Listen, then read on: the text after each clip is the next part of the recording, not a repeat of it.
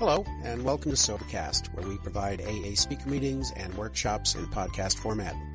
We're an ad-free podcast, and if you enjoy listening, please help us be self-supporting by visiting Sobercast.com, look for the donate link, and drop $1 or $2 into our virtual basket. We hope you enjoy the podcast. Have a great day. Hi, everybody. My name's Craig. I'm an alcoholic. Really good to be here. Now you're going to hear the truth.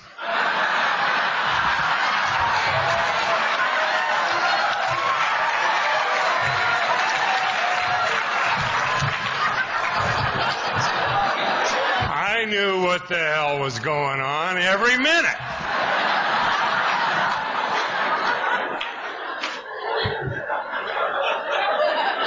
Except for 1975. I didn't know when.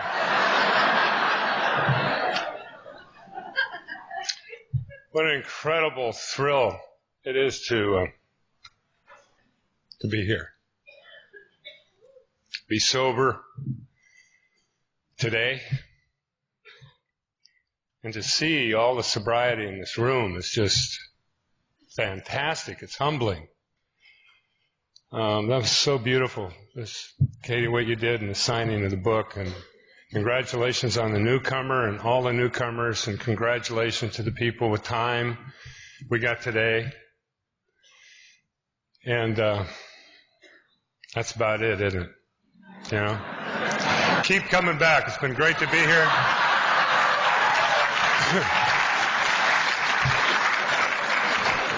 My first meeting of Alcoholics Anonymous, I had maybe 15 minutes, and Dory was with me. It was the Palm Springs convention, the roundup in Palm Springs, and Chuck C. was the featured speaker. And they didn't have a place for me to reside, to sit down, so I just laid down right here in front. I felt privileged even then. And Chuck C. was there, Clancy was there, and all these people, and they introduced Chuck C., and he comes out in a wheelchair, and he had an oxygen tank, and he had the nose pieces, and basically what happened was, as I was lying there was a standing ovation. Chuck C. and everybody stood up, and I thought, my God, he looks terrible. And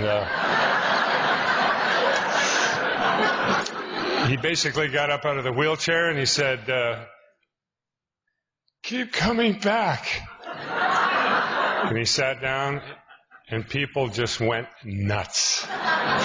Nuts. And I thought, this is the craziest son of a bitchin' program I have ever seen in my life. I'm going to be an invalid. I'm going to have an oxygen tank. I'm going to say, keep coming back. People are going to applaud, and I'm going to want to drink. I mean, what is the...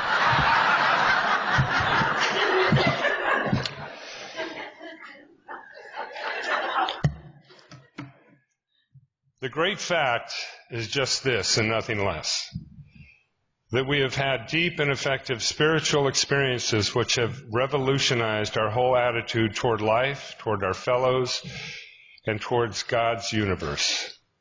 The central fact of our lives today is the absolute certainty that our Creator has entered into our hearts and lives in a way which is indeed miraculous.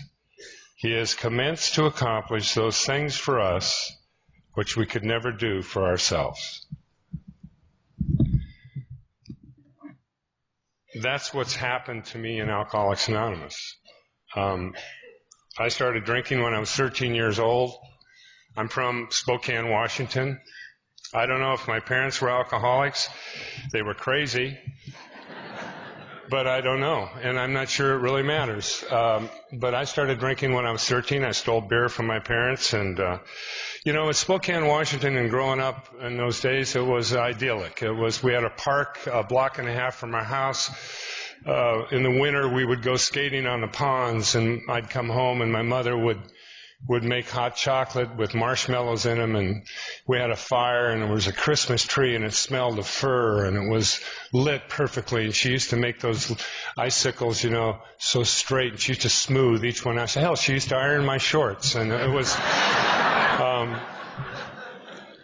wonderful and beautiful, and autumn would roll around, and you'd have the full moons, and you'd have these glorious Indian summers, and this wonderful aroma of leaves as you would ride your bicycle through them, and sometimes you'd put cards on the spokes of your bike, and it would sound like a motorcycle, and you'd visit your friends down the street, and everybody knew, hey, Craig, how you doing? And, it was like Prairie Home Companion. It was just a wonderful, wonderful existence, and there was always something warm and wonderful at home. There wasn't too many fights, there wasn't some kind of weird thing going on in somebody's life that I knew about. It was just wonderful. And by the time I was 18, I could hardly wait to get the fuck out of there. But I mean, it was an incredible.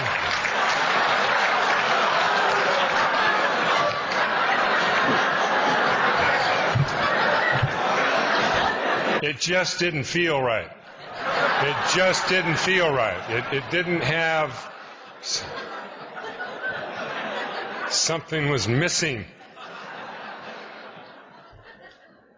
But I always felt, as a child, detached and lonely and afraid and frightened and totally, I was sure I was adopted, and I couldn't have come from those two people, and it just didn't fit in anyway. But the point being is that I stole that beer, and the first thing I remember about stealing it and was not the guilt or the remorse for stealing it. It was the fact that I threw up.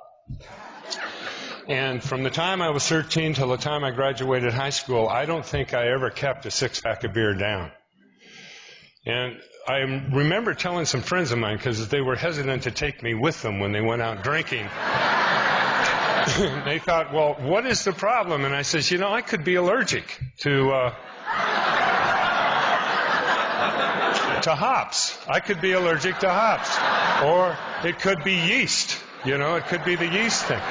But because I tried switching, we drank Olympia from Tumwater, and maybe it was the Tumwater, whatever the hell that was. I tried Rainier, and that didn't taste very good. I tried all the beers that they had going back then, and nothing really worked. I mean, and I got a lot of headaches, and so I wasn't I just didn't fit in, but I drank to fit in. That's what I did, and fight. You had to fight and drink, and that's what you did. And you didn't shoot each other. That was a cowardly way to. My God, anyway, but. We fought and we drank, and then we drove around our cars, and then we stole our parents' cars when we got the chance. And my dad was dying from emphysema, and so by the time I was 17 or 18, I was in full-fledged denial of what was going on in the back bedroom. And this was a tall, strapping Norwegian man that had I think as a boy had worked in the mines and had gotten in a sulfur mine. And to this day, I'm allergic to sulfur, but I'm not sure what caused it, but it was probably smoke, whatever. He's dying.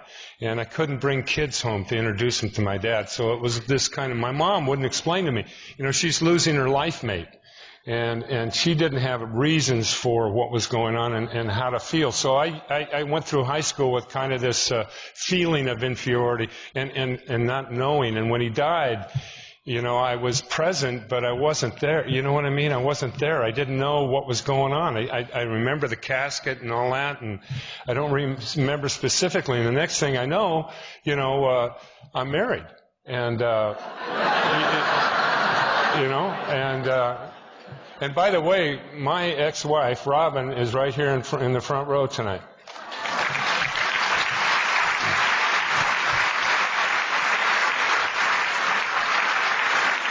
Now, that's a testimony to Alcoholics Anonymous, I want to tell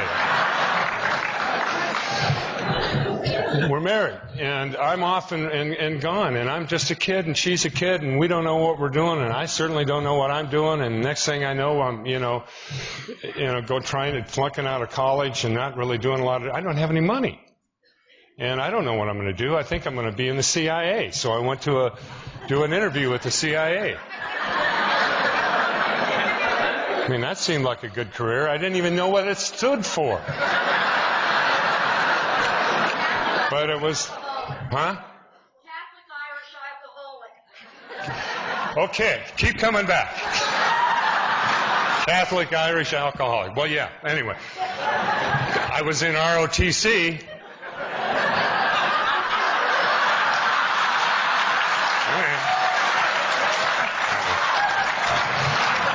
So I figured CIA, it was initials, you know. Flunked out of that school, went to Yakima and found drama and ended up loading helicopters for Robin's dad in Phoenix, Arizona, and didn't drink or had no money. And ended up at Tucson going to the University of Arizona on a drama scholarship. And our first child came along who is sitting right there and has got 5 days? A week of sobriety.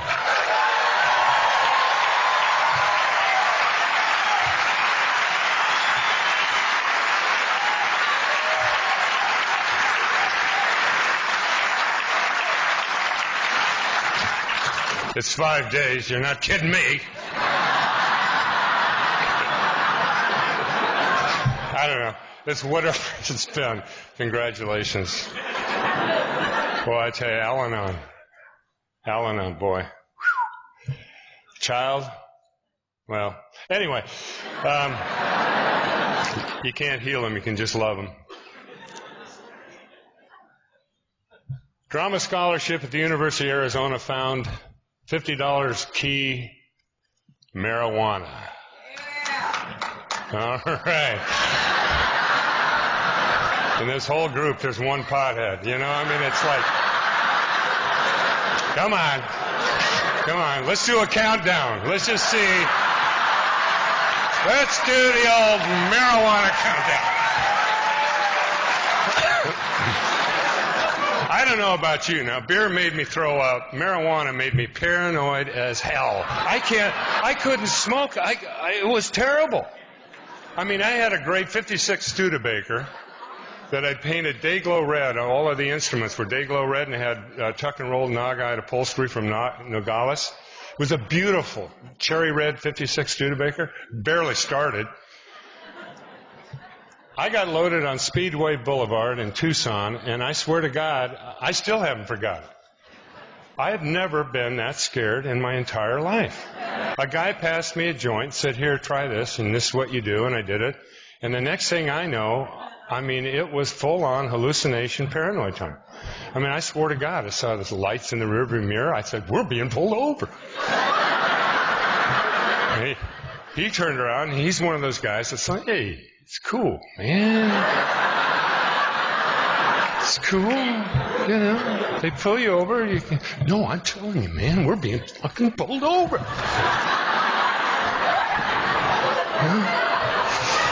Man, he says, you know, like, chill out, man. Take it easy. Cool it. Jeez, what's wrong? I don't know. Well, here, have another hit. No, yeah. Okay, so it didn't work. That didn't work. And somewhere in 1967, I left there and came to Hollywood on the whim that we could probably make a living doing something in show business. And I worked as a security guard at Wackenhut in Los Angeles. And the reason I did that because they'd give you a job in a day. They didn't really have much of an interview system going on there. Can you stand up?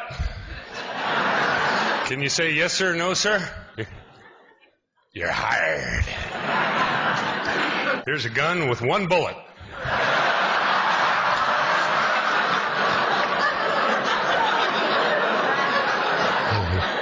So I was sent out to Lever Brothers to guard the soap plant out there in the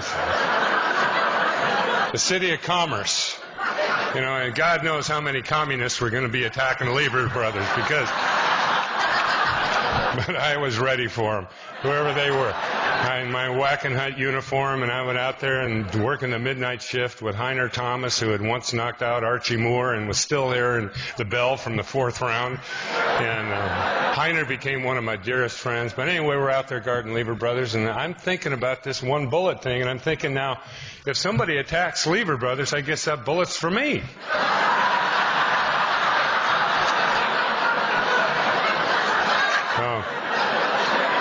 I had an inflated sense of who I was. So anyway, left Lever Brothers and got another scholarship at the Oxford Playhouse in Los Angeles, and eventually ended up with a partner by the name of Barry Levinson. I really hate to break that anonymity, but Barry's not stuck on any, doesn't go to any meetings. Just his own. Barry and I became partners. We did stand-up for 4 years, and then we wrote together, and eventually we got a show called Lohman and Barkley, which was an hour-long show. And to make a long story short, I was working for $90 a week back then, doing a 90-minute live show, and then we had 2 children. And the Comedy Store, I got hired off of that show to go work for another show on network, and as a writer, performer. And started making a little bit more money, and that's when acid was big. So my manager at that time was a guy by the name of Neil Anderson, and he was his nickname was Captain White Folks. And this was the coolest human being. This is a former Hells Angel who had a degree in psychology from USC. Now, put those two together, and you got a roaring alcoholic drug addict. And he was a major dealer in heroin and cocaine in the Los Angeles district, and also marijuana. So I would go over to his house and partake and sample some of the things that he had, which was like synthetic mescaline and Blue Barrel acid. In case acid, LSD. Yeah. Okay. Anyway. Good old Blue Barrels and little synthetic mescaline, and let's drive 35 miles to go back home again. And when your nostrils are so caked with this yellow powder that you can't even think, and your cerebral cortex is about to snap, and all of a sudden on the Hollywood freeway you think you're upside down, and you continue to drive that way. Going home. So that was acid, and that was that kind of period of time. And then it was like the Comedy Store opened in '73, and a friend of mine, Barry, and I, and Rudy DeLuca, who opened the Comedy Store with Sammy Shore, would perform there. And that's when I really found more alcohol and a little bit more drugs, and I would come home and have to be taken down, and well, I was having bad acid attacks is what I was having, trips. And they were getting to the point where it was unbearable, and it was one of those things where, well, why don't you stop doing it? Well, that's an option, yeah.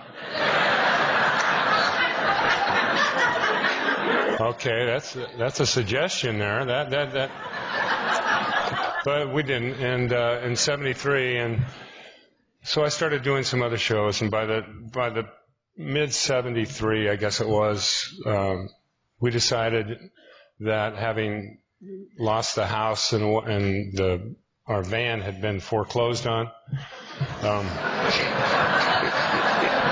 because it was a living space. We're going to move up to the mountains of Northern California and get out of show business and the stuff that goes on in a city. Move up to the country and Jeremiah Johnson it and be like the Waltons and grow our own food and raise a family up in God's country, and the mountains and the trees and the air and the streams and mountain lions and bears and stuff you can kill and eat them, and so we packed up the van and we left and went up to Northern California, up near Shasta, and flipped a coin on I-5. And you had 2 choices. At Redding, we flipped a coin. You'd go up to Whiskey Town or French Gulch, which I thought sounded rather good, but we flipped the coin. We ended up in Round Mountain, California, and found 40 acres and built I built a log cabin. That's what I did. Now, I didn't know how to build anything. I'd never built anything in my life. But I had a book on how to build your own log cabin. And I figured if you read that book, why the hell not? You know, I mean, come on. So we started out with a trailer and lived in a trailer for a long time. And then I started building the log cabin. And unfortunately, we had 40 days of rain. And some of the pages in the log cabin book got stuck together. So I missed a section in there. So I thought I'd start off with the chicken coop and build a chicken coop, because if the chicken coop looked okay, I figured, okay, we can adapt some kind of thing, and then I can build a house and looking like kind of, I just wanted to see if I could build something. I wanted to see if I could hold a hammer. But you got to chop trees down, you got to haul them up, and how do you do that? You got to get a horse. Yeah, I got no power or electricity. I had no power. I had nothing. No running water, no electricity. Had to get my own, come on, you know, so we got a horse. Went over there, and old Chuck Bays, who was a horseshoer, the gypsy horseshoer down there in Round Mountain, he lived on Buzzard Roost Road. He sold me a stolen horse. I didn't know it was stolen at the time. And I called him Jericho, and brought Jericho home, and Norm Brown, who lived down in Big Bend, he gave me a set of traces to haul the logs up with.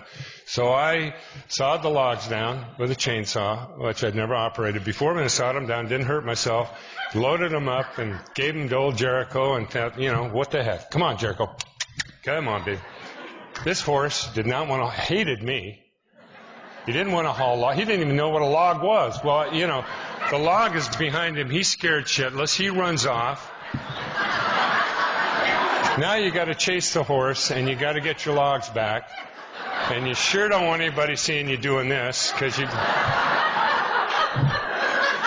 it's real hot, and you can't. So anyway, the van turned out to be the hauler, and I tore out the bumper of the van hauling logs up, and eventually we got some kind of a house going up there, and I worked as a teacher, and a plumber, a surveyor. I logged for a while. I made shakes and shingles. We tried to grow our own food, got water up there to some degree, had methane. You know, things were just going great, you know, and was just having fun and getting out in the winter and sledding down the hill. And the kids still remember it as like being one of the best times ever. Kerosene lights, you know, and no electricity. It was just really hell. But I mean, it was up to a point. It was fun, and you know, and so I'm thinking, well, I'm not using or drinking, really. I mean, I still have the same problem. I can't smoke, and all the guys up there are Vietnam vets. They've all come back from psych ops. You know, they're still here in helicopters going.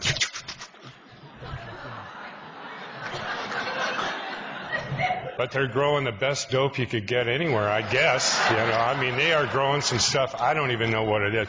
They brought back some seeds, you know, from over there. I'm sure the Cambodian thing. Boy, that stuff was. I sat in a trailer one afternoon with a guy. Anyway, but not drinking because I couldn't afford it. Trying to do so. Eventually, I had to hitchhike back to earn some money. And the family's starving. Marriage isn't doing well. We have no, you know, basically can't make the land payments.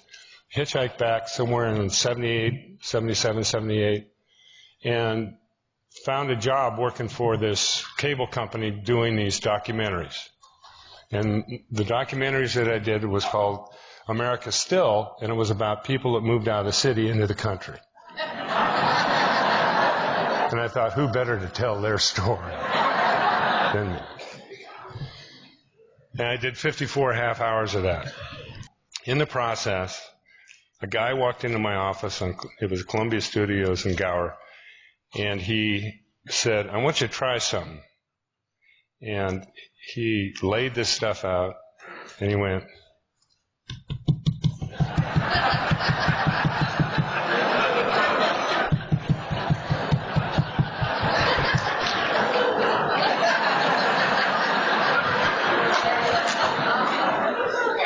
that was it. Rolled up a $1 bill, put my nose in there. Gone. Gone. I was Chatty Cathy. I knew the answer to stuff I didn't even know.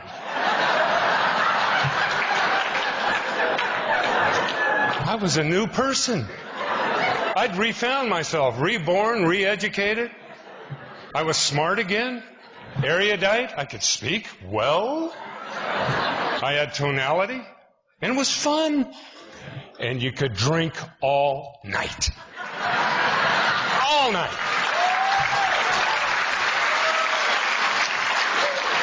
And I found I could work under it. I could actually work with it. You know, you just hide the little handshaking once in a while. But hey, you know, that only happened rarely if you had enough, you know. So I was doing that, and one night I was out with somebody, and they said, do you realize how many of those you've had? I was a gin and tonic guy, by the way. And I said, no, I really don't. I don't count them. And they said, you've had 16. Isn't that funny? I don't feel a thing.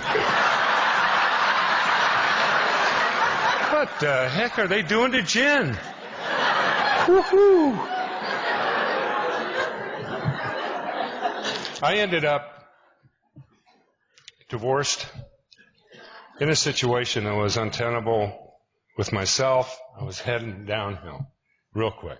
I was performing, I was working, but I had begun this slow decline. I ended up in Bangkok, Thailand, doing a film. And Doria came to visit me there, and she opened the door, or I opened the door. One of us opened the door. And she took a look at me, and she said, my God, Craig, what's happened to you? And I thought I had dysentery. You know, I did.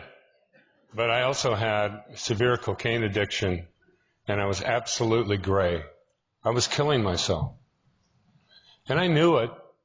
But in Bangkok, it's okay, because that's where you go to kill yourself.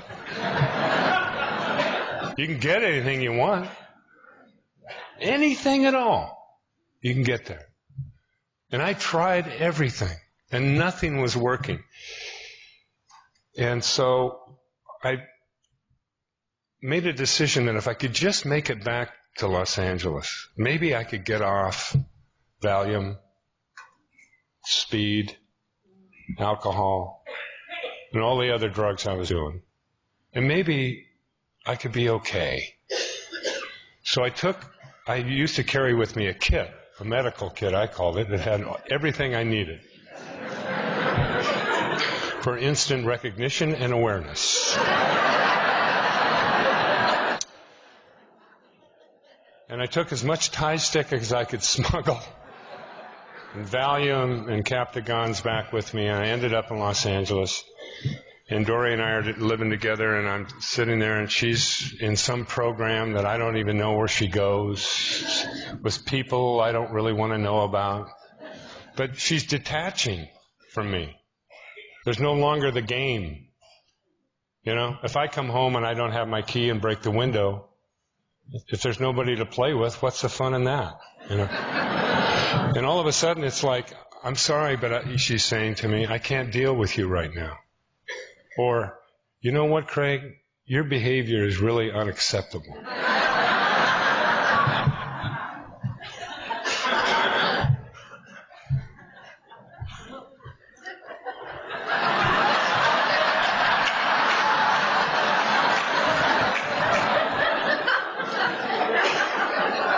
What?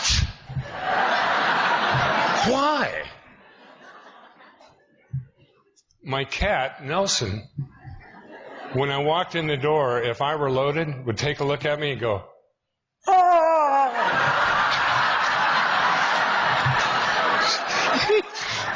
I mean, he didn't even have to smell my breath. He just said,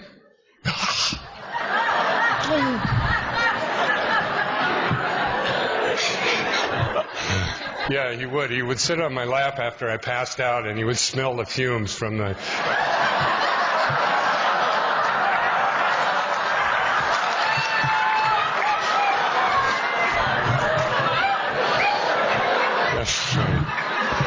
So I decided to get off Valium, and I said I'll do it on my own. So I took 3 days out of work schedule and just got off Valium. I was doing 8 milligrams of Valium, three pops, usually every 4 hours. I was a very mellow guy. Very mellow. And then I'd load up on speed to counteract that. So you can imagine the chemical imbalance that was going on. But I'd get off Valium, and the spiders are dropping from the ceiling. No one told me that getting off Valium is a very hard thing to do on your own. And so the bed was sweaty, and I was with the spiders dropping, and it was just another bad trip. And then a friend of mine stopped by and said, "You know what? I'm going to an Alcoholics Anonymous meeting. Do you think you want to go?" A what? Yeah, I'm going to an Alcoholics. So I went. And I said, "I'll meet you there." And I went drunk. And it just looked like to me it was a men's stag meeting in Plummer Park in Los Angeles. It looked like to me it was just a bunch of used car salesmen that were very unsuccessful. It's really my first impression. And a guy gave me a key, and it said, "When in doubt, turn it over."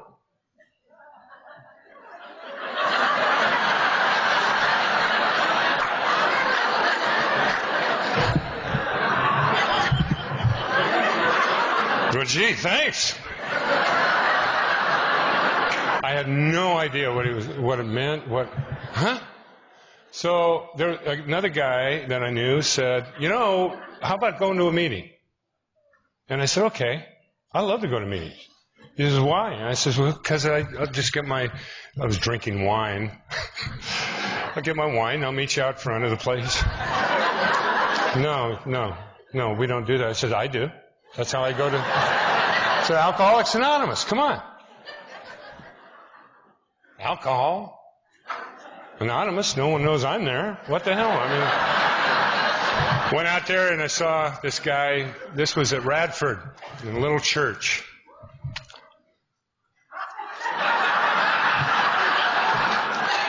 Guy stood up there and he said, "Hello, my name's Clancy Emerson, and I'm an alcoholic." And I'm outside. Well, he starts telling the story Jekyll and Hyde with Spencer Tracy, Lana Turner, and Ingrid Bergman. And he's doing all the parts. I have never laughed so hard in my life.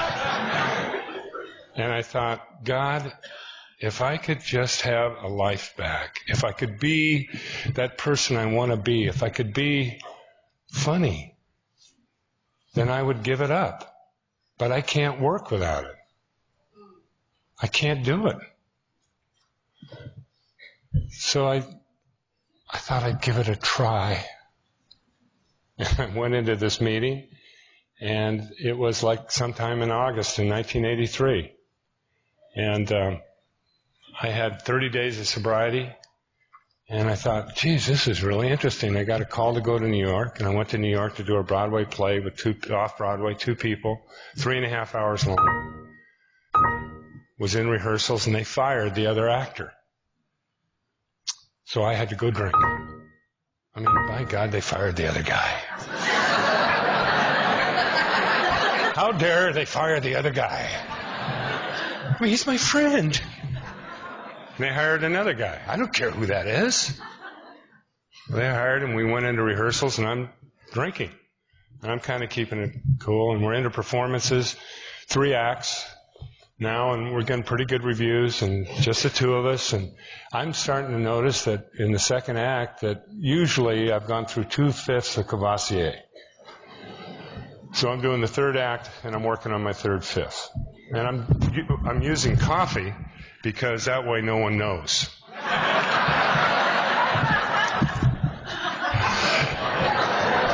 Somewhere January 19th or 20th of 1984, we were in the second act, and I had a blackout. And I woke up at the end of the play taking a bow.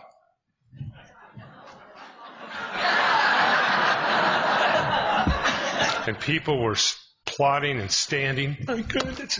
And I was sopping wet, crying. I looked over at my partner, Ronnie Silver, and he's going.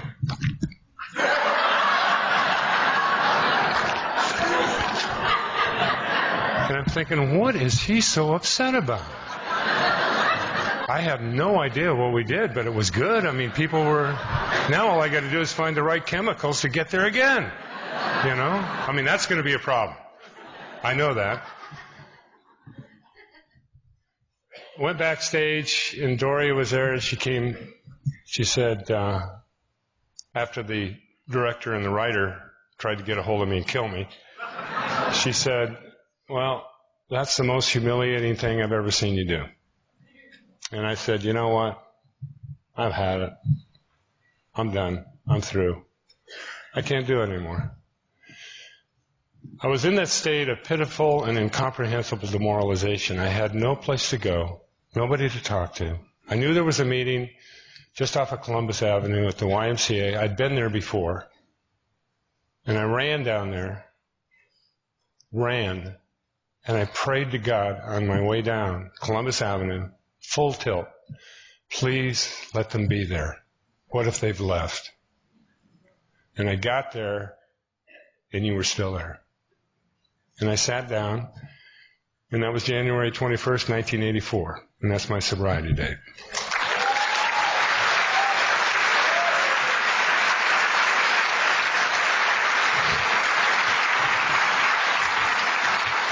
But by the grace of God and the principles of this program, Alcoholics Anonymous, that's all I've got. And I've got all of the cares and frustrations and the woes of being who a lot of you think that I am. I know there's some resentments about that. A lot of you just don't give a shit, and I side with you. And the thing about Alcoholics Anonymous for me is it always grounds me. There isn't a time when I first got sober, and I was doing a series, and I had no idea how to do it. I had no idea what to do. I'd always drank. That's what I did. And now I'm on a show. I've lost a little weight. I'm looking better. People are commenting, my God, you look good. Because normally they had to come to the dressing room and drag me out. I had 2 heart attacks. God bless you. And one of the directors came to me and he said, you know, Craig, we're not getting this scene. You're not doing it. I mean, we need something and you're not providing it. And I knew it. I just didn't have all of the resentment, the anger, and the fear, and the frustration. A lot of it had gone. A lot of it had been lifted. I was a little lighter. I didn't know what to do, you know? So I went over in a corner and I thought, God, what should I do? And he says, or a voice I heard says, I'll show you. Thanks for asking. And I went back and it was there. What I had was new. I wasn't familiar. I didn't know how to use it right, necessarily, but it was his stuff, not mine. So every time that I'm working now, I get a chance to reinvent myself through him, through this higher power. Because I've been taught that unless I have a spiritual connection, and I maintain that spiritual connection, then I'm no good to anybody. And yeah, I lose it. Of course I do. My ego comes in there. But you know what? I wouldn't have what I've been given today. And most of the times that I'm asked to go to work, you know what it's really about? There's someone who needs this program on the set. Or there's someone in the program that's working there that says, hey, I heard you speak, and hey, friend of Bill's? Hey, friend of Bill's? And it's like fantastic, you know. It's a connection because I know the only reason I'm there is because of that. I'm going to end with. I'm going to tell you this fairly quick story. My youngest son Noah went with me up to Spokane to visit my parents' grave. I didn't know where my dad had been buried, or my mom. So I took Noah with me. We were in Spokane. We're going to go visit the grave. So we got suits on. I got flowers. And my brother-in-law was an alcoholic. and had beaten my sister. And my sister had died, and she died of a brain tumor, but also of a broken heart. Anyway, he's an alky, and I've asked Bob to go with me and presented him a big book and all of that. Well, guess what? He got sober. So we're up there, and I'm up there with this guy who's also reinventing himself, and I go to the graves, and it's me and Noah, little Noah. I think it was about 8. We get a rent-a-car, and we're going to go out. We go out to the graves, and where do you find them? And they show you the plot, and I'm driving. Get out there. We get out of the car, and, all suits, and Noah's looking great, and I got the flowers, and just start getting over to where they are, where the graves are, and these rainbirds go on.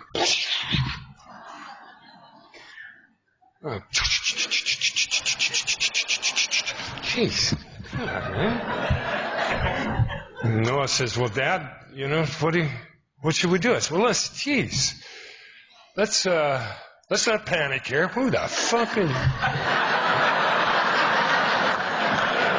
what do you see about turning these things off, for God? Who turns them on? So we go out there. The flowers going like this. I'm there to make amends to my mom and dad in the grave. And, hey, I'm getting all wet, Mom and Dad. I love you. Noah, you got anything you want to say? No? Yeah.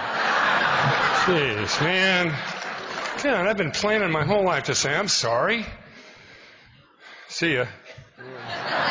Go over to the car, and it's sopping wet, and I'm sopping wet, and Noah's just sopping wet, and he's going, Dad, that was really funny. And I go, yeah, wasn't that great? Wasn't that funny? Just wet. Well, I'm supposed to go to a meeting with my brother-in-law at Coeur d'Alene Lake. They had a fireside meeting. So we get in the thing, we dry off, go out to the meeting, and I'm sitting there, campfire meeting, Coeur d'Alene Lake, dusk, moon's coming up. Beautiful place, My brother-in-law, Bob, is sober, and he's there, and I says, today I was at this grave, my mom and dad, and the rainbirds came, and people are going, oh, man, isn't that funny? Yeah, well, geez, keep coming back. Yeah, well, yeah. And I'm going, I have why? What the hell? There's something weird there.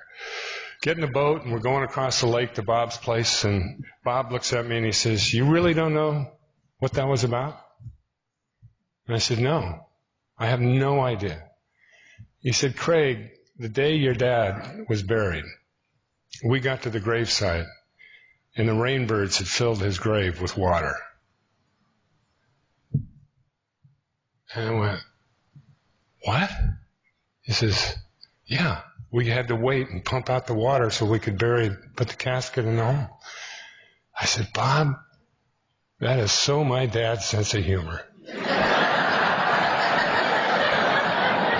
That is just like him. That's what he would do. Hey, Craig, look. And I realized that if Bob had not gotten sober, I never would have heard that. And if I hadn't gotten sober, I never would have been able to respond to it. And all of the sobriety and all of the interconnection of the people that have gotten sober for just that instant hit me. And then it left.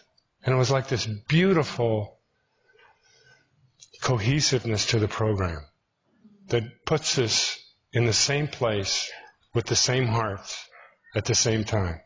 God bless you.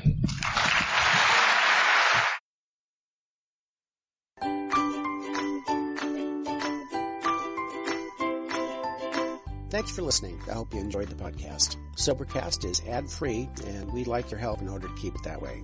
So if you'd like to help us be self-supporting by pledging $1 or $2 a month, visit Sobercast.com and look for the donate links. Thank you very much.